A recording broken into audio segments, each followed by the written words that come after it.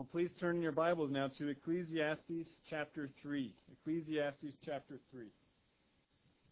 I'll read this morning Ecclesiastes 3, verses 1 through 15.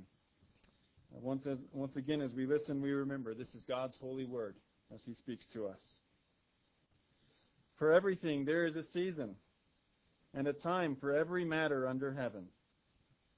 A time to be born, and a time to die. A time to plant, and a time to pluck up what is planted. A time to kill, and a time to heal. A time to break down, and a time to build up. A time to weep, and a time to laugh. A time to mourn, and a time to dance. A time to cast away stones, and a time to gather stones together. A time to embrace, and a time to refrain from embracing. A time to seek, and a time to lose. A time to keep, and a time to cast away. A time to tear, and a time to sow.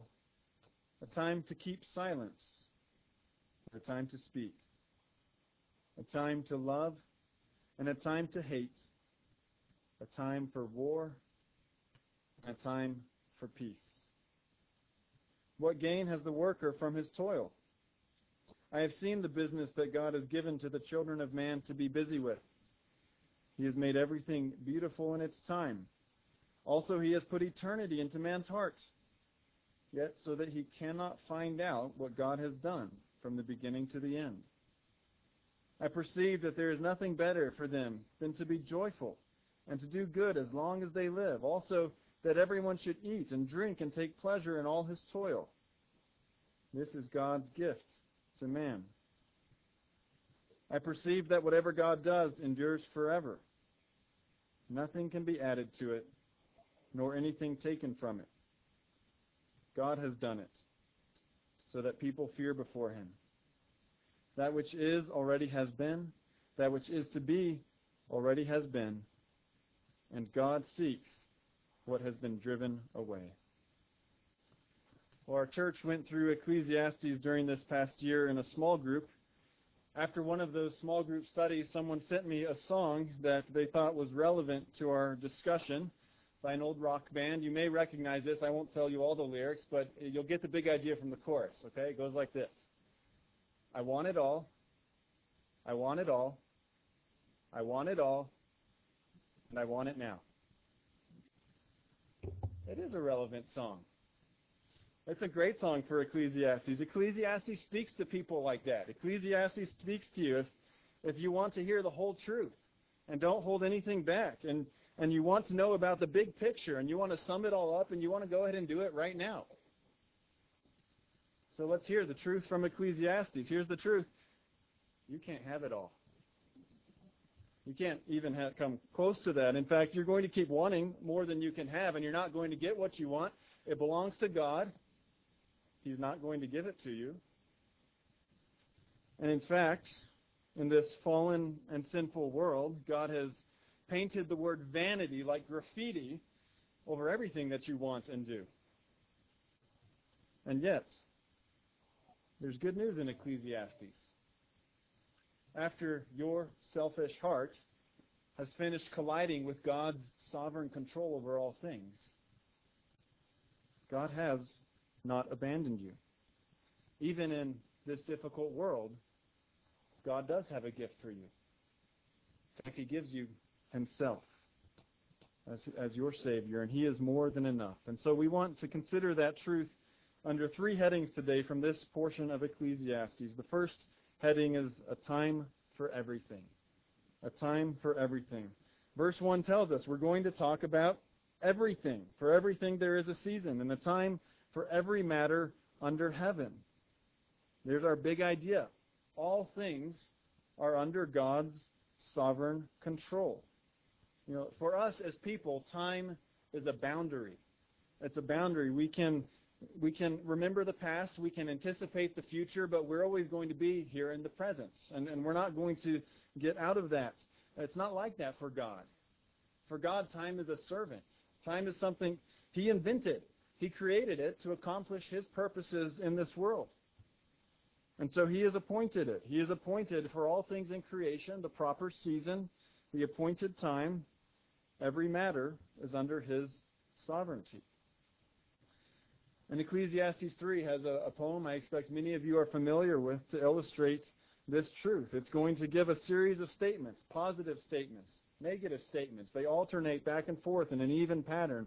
The poem doesn't quite tell us everything we'd want to know. It doesn't tell us right or wrong or better or worse. It just says that there are all of these things. Some are active, some are passive, and they are all under God's hand. The poem has 14 lines, 2 sets of 7, that perfect, complete number doubled. And in these 14 lines, God will give us, more or less, the entire human experience. So let's consider these line by line. Verse 2, a time to be born and a time to die, a time to plant and a time to pluck up what is planted. It starts us off with 2 events that frame our life. The time that we are born, the time that we are die. These are both presented in a passive sense. It's giving you the sense of not being in control at all. If this is something God has appointed. And so you have this idea of God's sovereignty over the life cycle, but then immediately it talks about plants. A time to plant and a time to pluck up what is planted. You know, as far as the plant is concerned, you're like God. You're the one who appoints the time to start and the time to finish. It's a fascinating balance it wants us to think about. God over all things, including us, but us having a real responsibility and a real power in this world. There's this affirmation of sovereignty of God, responsibility of man. And these two things belong together, and they're not contradicting each other, and it would be wonderful to stop and think about it, but the poem moves on. And that's what this poem is like. It's going to introduce these big ideas to us and then keep us walking through life. Verse 3, a time to kill and a time to heal, a time to break down and a time to build up. You know, the things that you are in control of are a lot bigger than just plants. You do have control over plants. It may be nice to go out and have complete control over your garden, except for all the parts you can't control because of the weeds and so on, but you mostly have control. But then there are these big things. A time to kill, a time when justice is so significant, perhaps an issue where someone has been murdered or something, that there's a requirement on humans to take the life of another. And then on the other side of that, a time to heal. A time to do what is necessary to restore a person, to bring a person back to health. That is an area of responsibility for us. There's a time to break down. Some things need to be destroyed. And there's a time to build up. Some things need to be repaired. Sometimes you need to start something new. All of that is a part of your responsibility before God. As I mentioned, this poem isn't going to tell you right and wrong, wise or foolish, but it is going to make you start thinking about those, I hope. I hope you want wisdom when you need to make the decision about which time it is. And we'll seek that and seek to know the righteousness of God. Verse 4, a time to weep and a time to laugh, a time to mourn and a time to dance. We move into another realm of human experience, the world of emotion. And in this realm of emotion, we find that the two poles are both appropriate in their place. There is a time for our weeping, and there is a time for our laughing. God has designed both of these things, and often we're not going to control them. Again, we've had our moment of control, or so to speak, but these are generally not things that you're going to pick, right? You don't. How many of the times that you've really wept or really laughed did you plan ahead of time, I was going to do that? No, God is moving us in this world, in our relationships with one another. Sometimes these emotions are very private. You just cry at home. You just smile to yourself. Sometimes they're very public. Mourning in Old Testament times was a very public activity that people would recognize. Sometimes you do that publicly. Sometimes you go attend the dance and you join in with everybody else. And so God has appointed these things for us. In verse 5, a time to cast away stones and a time to gather stones together, a time to embrace and a time to refrain from embracing. This verse has the middle section. We're finishing our first set of 7. We're starting our new second set of 7. And right in the middle of this poem, we are taught that there is a time to cast away stones and a time to gather stones. Now this is interesting, both because it's not entirely clear what the stones are for, and it's not entirely clear which of these would be good and which would be bad. Is gathering the stones good and profitable, or is that a problem, or is casting them away something helpful or a problem? And so I went read commentaries, not all of them. There's a lot of them out there. I read some, tried to figure out what that meant, and the commentaries did not tell me. So there's 2 options here. One, very possible, is that the answer is out there and I just haven't found it yet. The other is that God decided to put a mystery right in the middle for us. Because a lot of life is like this. There are a lot of things that in the moment we realize this is what I'm supposed to be doing, or this is what I'm supposed to not be doing, but it's hard to explain the rhyme and reason of it in the bigger picture. Maybe there's some of both of those things going on in this verse. But again, the poem moves us on quickly. So let's talk about relationships, right? Another massive category where we can think and consider, and it tells us that there is a time to embrace and a time to refrain from embracing. Sometimes it's just really good to be close to somebody. Sometimes that's not good. And sometimes you don't want to be close to that person. Which time is which? Again, we need God's wisdom to know. Verse 6, there's a time to seek and a time to lose, a time to keep and a time to cast away. We move from relationships to possessions, something also that can be very important to us and very valuable to us. What is mine? What is not mine? Can I get more? Do I need to have less? Should I be making an effort to hang on to things? Should I be letting go? There's a time for all of these activities. Verse 7, there's a time to tear and a time to sow, a time to keep silence and a time to speak. This tearing and sowing, again, is a little bit vague. It's hard to know exactly when you are doing the tearing and sowing. One commentator suggests, well, we had a time of mourning and time of dancing. When they mourned back then, they would tear their clothes. That was the public sign of mourning. But you wouldn't mourn forever. Eventually you're going to need to sew that back up so that you can continue to wear it. The time of mourning is over. Maybe that's one of the references here. And then there's our words. Sometimes we should not speak. Sometimes we should speak. If we do have the time of mourning on our minds, certainly that reminds us of one of the most difficult times to know which time it is. When you're with the person in grief or you're in grief yourself. Am I supposed to say something? What am I supposed to say? Is it better to sit silently with a person? And of course, there are many other areas of life where we need to answer this question. Which time is it for my words? And then we come to verse 8, the final statements of the poem. There's a time to love and a time to hate, a time for war and a time for peace. Just as we saw with the weeping and laughing, the mourning and dancing, there seems to be a private-public distinction going on, recognizing how this is going to say the private love and hate. Public, if you have hate and it goes as big as it can, you have war. If you have love and it extends to a whole community, then you have peace. And of course, these things will work together in our lives, won't they? If I love my family, I'm going to hate those who want to destroy my family. If I love my family and there are people who are so opposed to my family that they are actually trying to destroy my family, at some point I'm going to take up arms and defend my family. And sometimes this happens on a national scale. And so the love and the hate balance with the war and the peace. But the goal is peace. The poem ends there for a reason.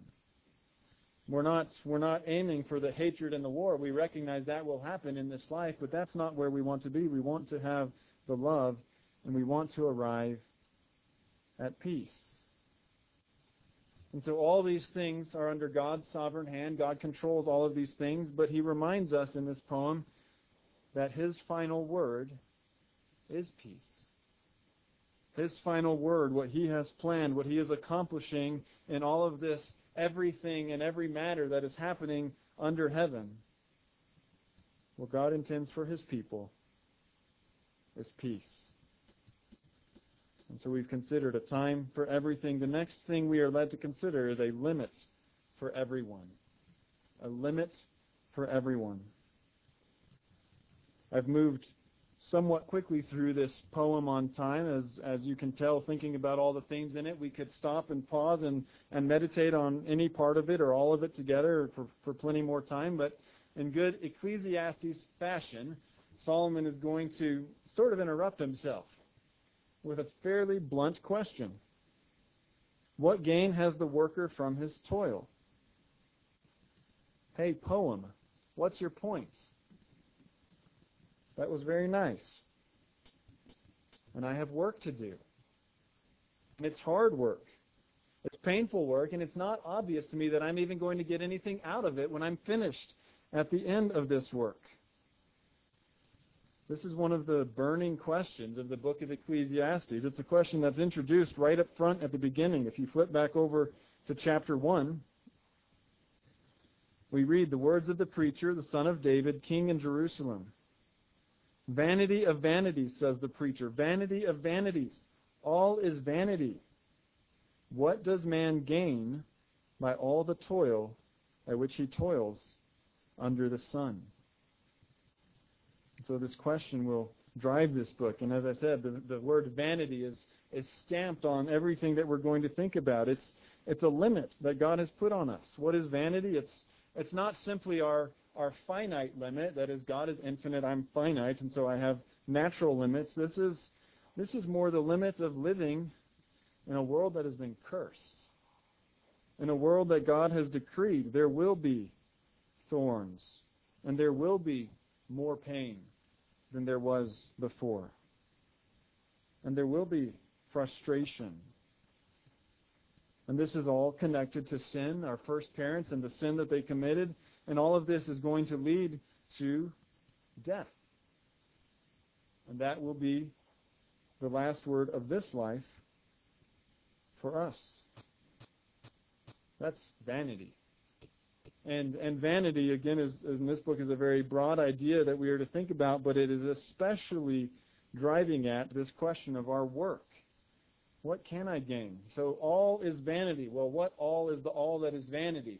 It could seem like a very big thing. It is in some ways, but there's a focus given in verse 3. What does man gain by all the toil? All is vanity, all the toil. That's especially where you're going to find the vanity in your life. You're going to keep working and working and working and getting frustrated and frustrated and frustrated. And at the end, you will die. And Ecclesiastes is going to take this idea and just look at it from all sorts of different angles. We'll just consider a few. So Solomon in this book just observes a lot. He just looks around his world, and we can look around our world and see the same sorts of things. So chapter 1, verses 17 and 18. He says, I applied my heart to know wisdom and to know madness and folly. I perceived that this also is but a striving after wind. For in much wisdom is much vexation. And he who increases knowledge increases sorrow. What's the point? Chapter 4. Again, I saw all the oppressions that are done under the sun. And behold, the tears of the oppressed. And they had no one to comfort them. On the side of their oppressors there was power, and there was no one to comfort them. What's the point? Chapter 6, verses 1 and 2, there is an evil that I have seen under the sun, and it lies heavy on mankind. A man to whom God gives wealth, possessions, and honor, so that he lacks nothing of all that he desires. Yet God does not give him power to enjoy them, but a stranger enjoys them. This is vanity. It is a grievous evil. Just one more, verse 7 of the same chapter. All the toil of man is for his mouth, yet his appetite is not satisfied. So what is the point? Going back to chapter 3, verse 9, what gain does the worker have from his toil? We try, but we cannot get ahead. And so Solomon, in this context, asking the question again, is going to observe. He's going to look around the world and tell us what he sees. I have seen the business that God has given the children of man to be busy with. Lots of people busy with busyness. What else do we see as we look around? Verse 11. He has made everything beautiful in its time. Also, he has put eternity into man's heart, yet so that he cannot find out what God has done from the beginning to the end. God has made everything beautiful in its time. Now, what is that supposed to mean? Didn't we just talk about all of these frustrations? Do we not have a realm of life that is ugly? What does it mean when he says everything is beautiful in its time? Well, in Ecclesiastes, a good rule of thumb is when you're trying to figure things out, start at the story of creation and the fall and work your way back forward. So I think that's one thing we can do here. Well, what did God do? He literally made everything beautiful in the beginning. And we have that stated over and over in Genesis chapter 1. God creates on that day, and then he says, it is good. And then on the sixth day, he comes to the end, and he says, it is very good. He did make everything beautiful. So we should have that in our minds. But then we look at the world today. We see all the ugly things that are in this world. And yet, we do have sometimes, at least, some sense this is all going to fit together somehow.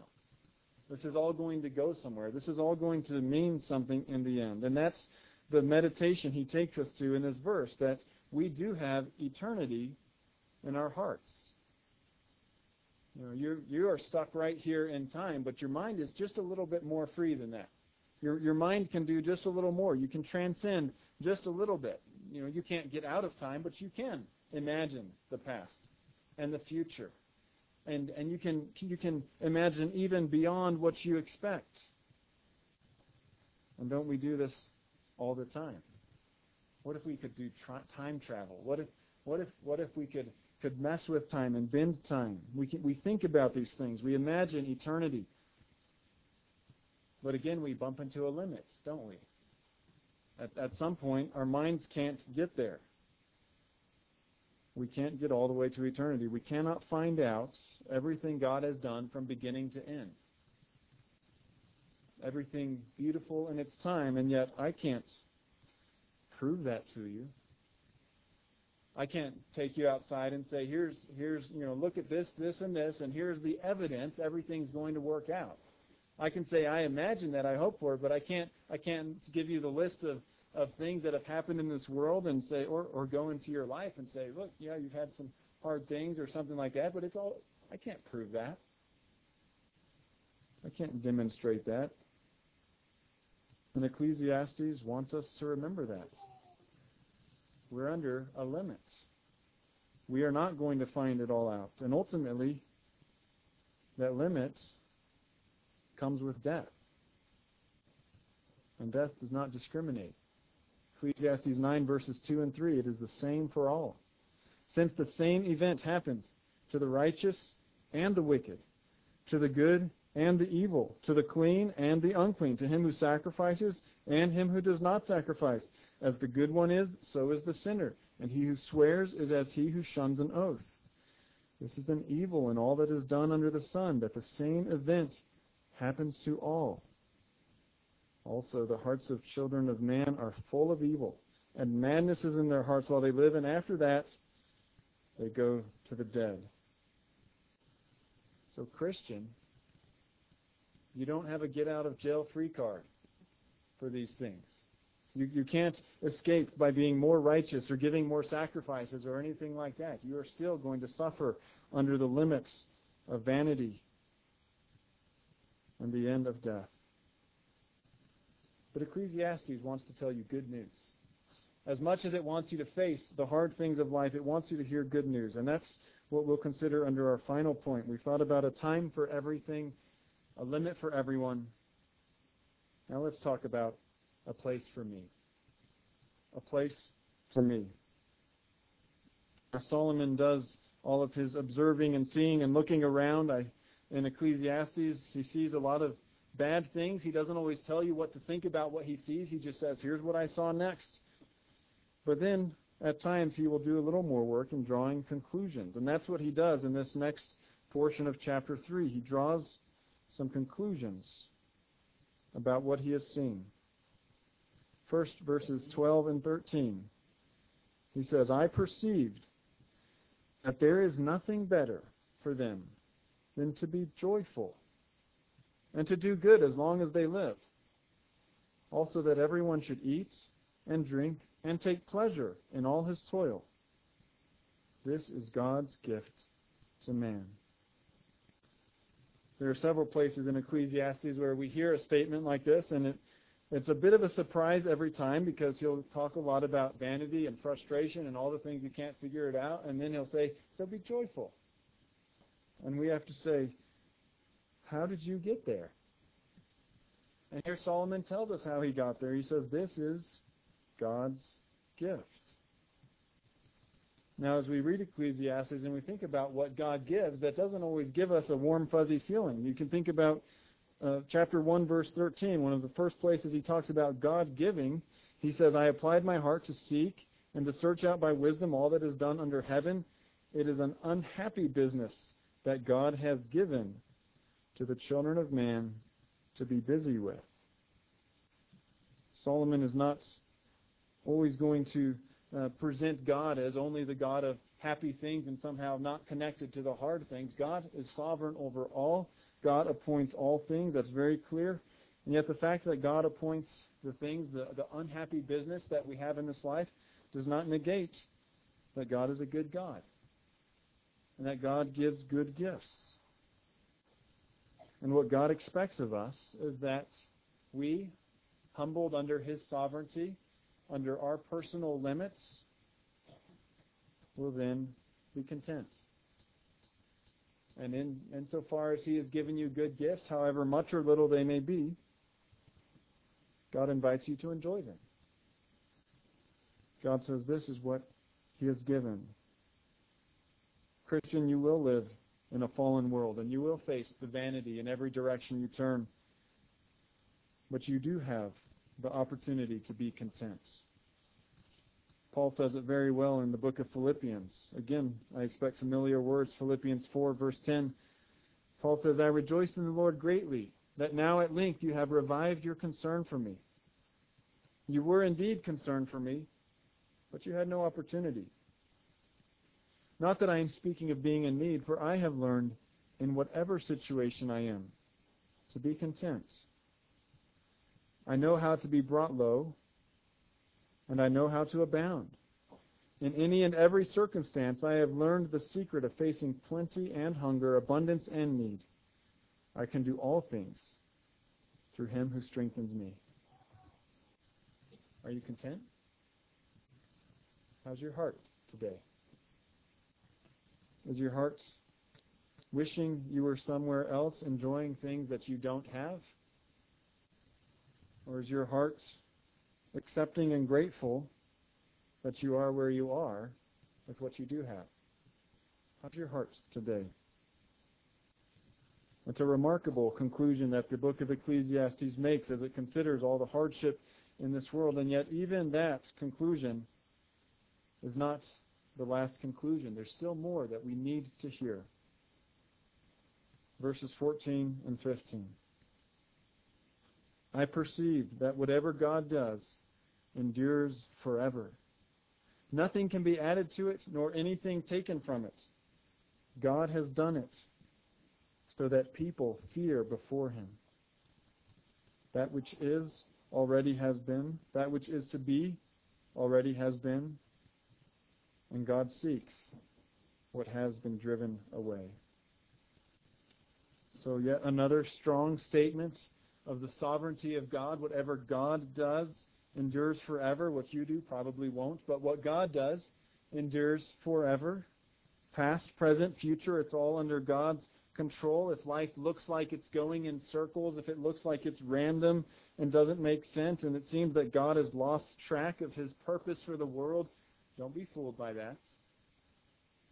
God seeks what has been driven away. Every little detail, God is going to chase it down, and God is going to use it in its appropriate place for His glory. God isn't going to miss one thing. So that's good, but as we hear Solomon say this, we need to ask him a question. How did you perceive this? How do you know this? Didn't you just tell us a moment ago that, yes, we have eternity in our hearts, but we can't get there, we can't search it all out, and yet here you have this very definitive statement about eternity. You know that whatever God does endures forever. How do you know that? Well, there's only one answer that can fit. God must have told him.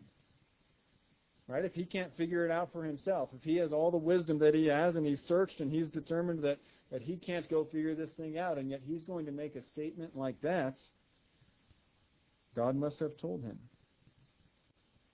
We are limited in our nature. We are limited by our sin. And so we depend on the revelation of God. We depend on the Word of God. And so that is why right in the middle of this statement about God's sovereignty, Solomon declares his central points in this book. We are to fear God. We are to live under God and be dependent on God. What is this fear of God? Fear of God is what you are experiencing when your sense of God is that He is bigger and more awesome and more majestic than anything else. And so all the things in this world that overwhelm you and drive you to do things that may or may not make sense, God overwhelms you more than all of those and influences you and directs you more than all of those things. Now, there can be a negative form of that. There can be a form of the fear of God that just means you're terrified of God. And so you run from God and you want to keep Him away from you. But the true fear of God, the right fear of God, knows the true God. Knows God not just as awesome and majestic, but also as good and as loving. And so when God overwhelms you, God attracts you. And you want to know more. You want to be closer, even as you know that you're walking on holy ground. And He pulls you close to Him, and you trust Him, and you love Him, and you want to know Him more. That's the fear of God. And the practical outworking of the fear of God is the concluding statement of this book. Ecclesiastes 12, 13, and 14. The end of the matter, all has been heard. Fear God and keep His commandments. For this is the whole duty of man. You hear how Solomon makes you absolutely dependent on God's revelation.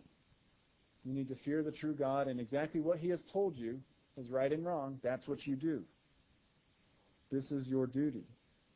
For God will bring every deed into judgment with every secret thing, whether good or evil. That is what Solomon calls for you to do. Because the time is coming. The time is coming when God is going to reveal all things, and God is going to judge all things, and God is going to appoint the peace that never ends. The last word of all these times. In the book of Romans, I think Paul meditates on this, or at least has it in the back of his mind, as he develops his understanding of the gospel and how The gospel leads us to glory. Romans chapter 8, beginning at verse 18. Paul writes, I consider that the sufferings of this present time are not worth comparing with the glory that is to be revealed to us. For the creation waits with eager longing for the revealing of the sons of God. For the creation was subjected to futility. And that word is the same word that is vanity all the way through Ecclesiastes. What creation was subjected to, that frustration, that reminder of our sinfulness and the death that is still over us. All of creation was subjected to that. So he says it was subjected to futility, not willingly, but because of him who subjected it, in hope that the creation itself will be set free from its bondage to corruption, and obtain the freedom of the glory of the children of God. For we know that the whole creation has been groaning together in the pains of childbirth until now. Again, you're not out of it yet. The futility is still there. The vanity is still there. Verse 23, not only the creation, but we ourselves, who have the first fruits of the Spirit, groan inwardly as we wait eagerly for adoption as sons, the redemption of our bodies. For in this hope we were saved. Now hope that is seen is not hope, for who hopes for what he sees? But if we hope for what we do not see, we wait for it with patience. Paul says that we have first fruits. We have that reminder that God is at work. The Holy Spirit is here. But we're looking to something beyond this world. It's not enough to find contentment. You know, that double knowledge that he has first. He says, even in this world you can be content. Well, that's true, and it's a gift of God, but you don't even have to be a Christian to have some form of that in this life. You can have some sense of making peace with this world, of course, until you die, and then you don't have peace with it anymore. But there needs to be something that goes even beyond that, something that death cannot destroy. And that is our faith in God, our fear of God, our dependence upon Him, and what He has done through Jesus Christ. And that is the hope that we are led to by Ecclesiastes and by Romans, by the whole Scriptures, that we have a Savior, that Jesus Christ, who is God Himself, the second person of the Trinity, took on flesh. And as a fully human man, He lived a perfect life, and He subjected Himself to all sorts of vanities in this world, all the way up to that last one, death itself. And He suffered death, and then, after taking the punishments for our sin on Himself, He rose from the dead. He beat it. He has the victory over the whole thing, and He went up into heaven, and He sent down the Holy Spirit, and He said, this Spirit is going to remind you that all of these things are going to be worked out, that there is still a reason to move forward. There is a contentment you can have right now with God's good gifts, and there is a patience that you can have right now, because God is going to do more. And someday Jesus is going to come back, and He will make all things new. So where is your place? Well, it's right where you are. It's right where God has put you. You're very solidly planted there. God is sovereign. You're not going to get out of where God has put you. And yet you're not there without hope. You're not there only for the frustrations, even if there are some really hard times and really difficult things. God has this place for you. And you can be content and you can have patience. Not by looking around the world and solving all the puzzles and explaining how everything works together, but by fearing God, by putting your trust in the Lord Jesus Christ. And maybe you wrestle. Maybe you want it all, and you want it all, and you want it all, and you want it now. I get it, me too. But let's do something better than that. Why don't we wait? Why don't we have patience? Why don't we fear God and keep His commandments and be content? Because the last word is still coming. There's a time for peace. Let's pray together. Our Lord, we do stand in awe of you and submit to you as our sovereign God. It is hard truth many times to say that you have appointed every last detail that happens in this world, but we know it is the truth, and we know it is right to say that. Lord, help us to fear you, not to run away from you or to be angry at you, but to see who you are and to be drawn to you. Lord, help us to be drawn to your word where we know you. Help us to find encouragement and hope in our meditation on it. Lord, give us contentment. Give us patience. We ask this in Jesus' name. Amen.